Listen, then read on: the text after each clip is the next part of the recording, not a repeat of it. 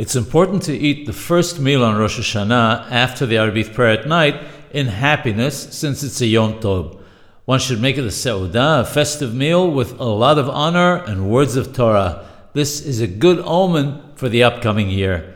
During the day of Rosh Hashanah, after the Musaf prayer, even though one may have cried extensively during the prayer, as was the custom of the Arizal, one should return home with a happy heart.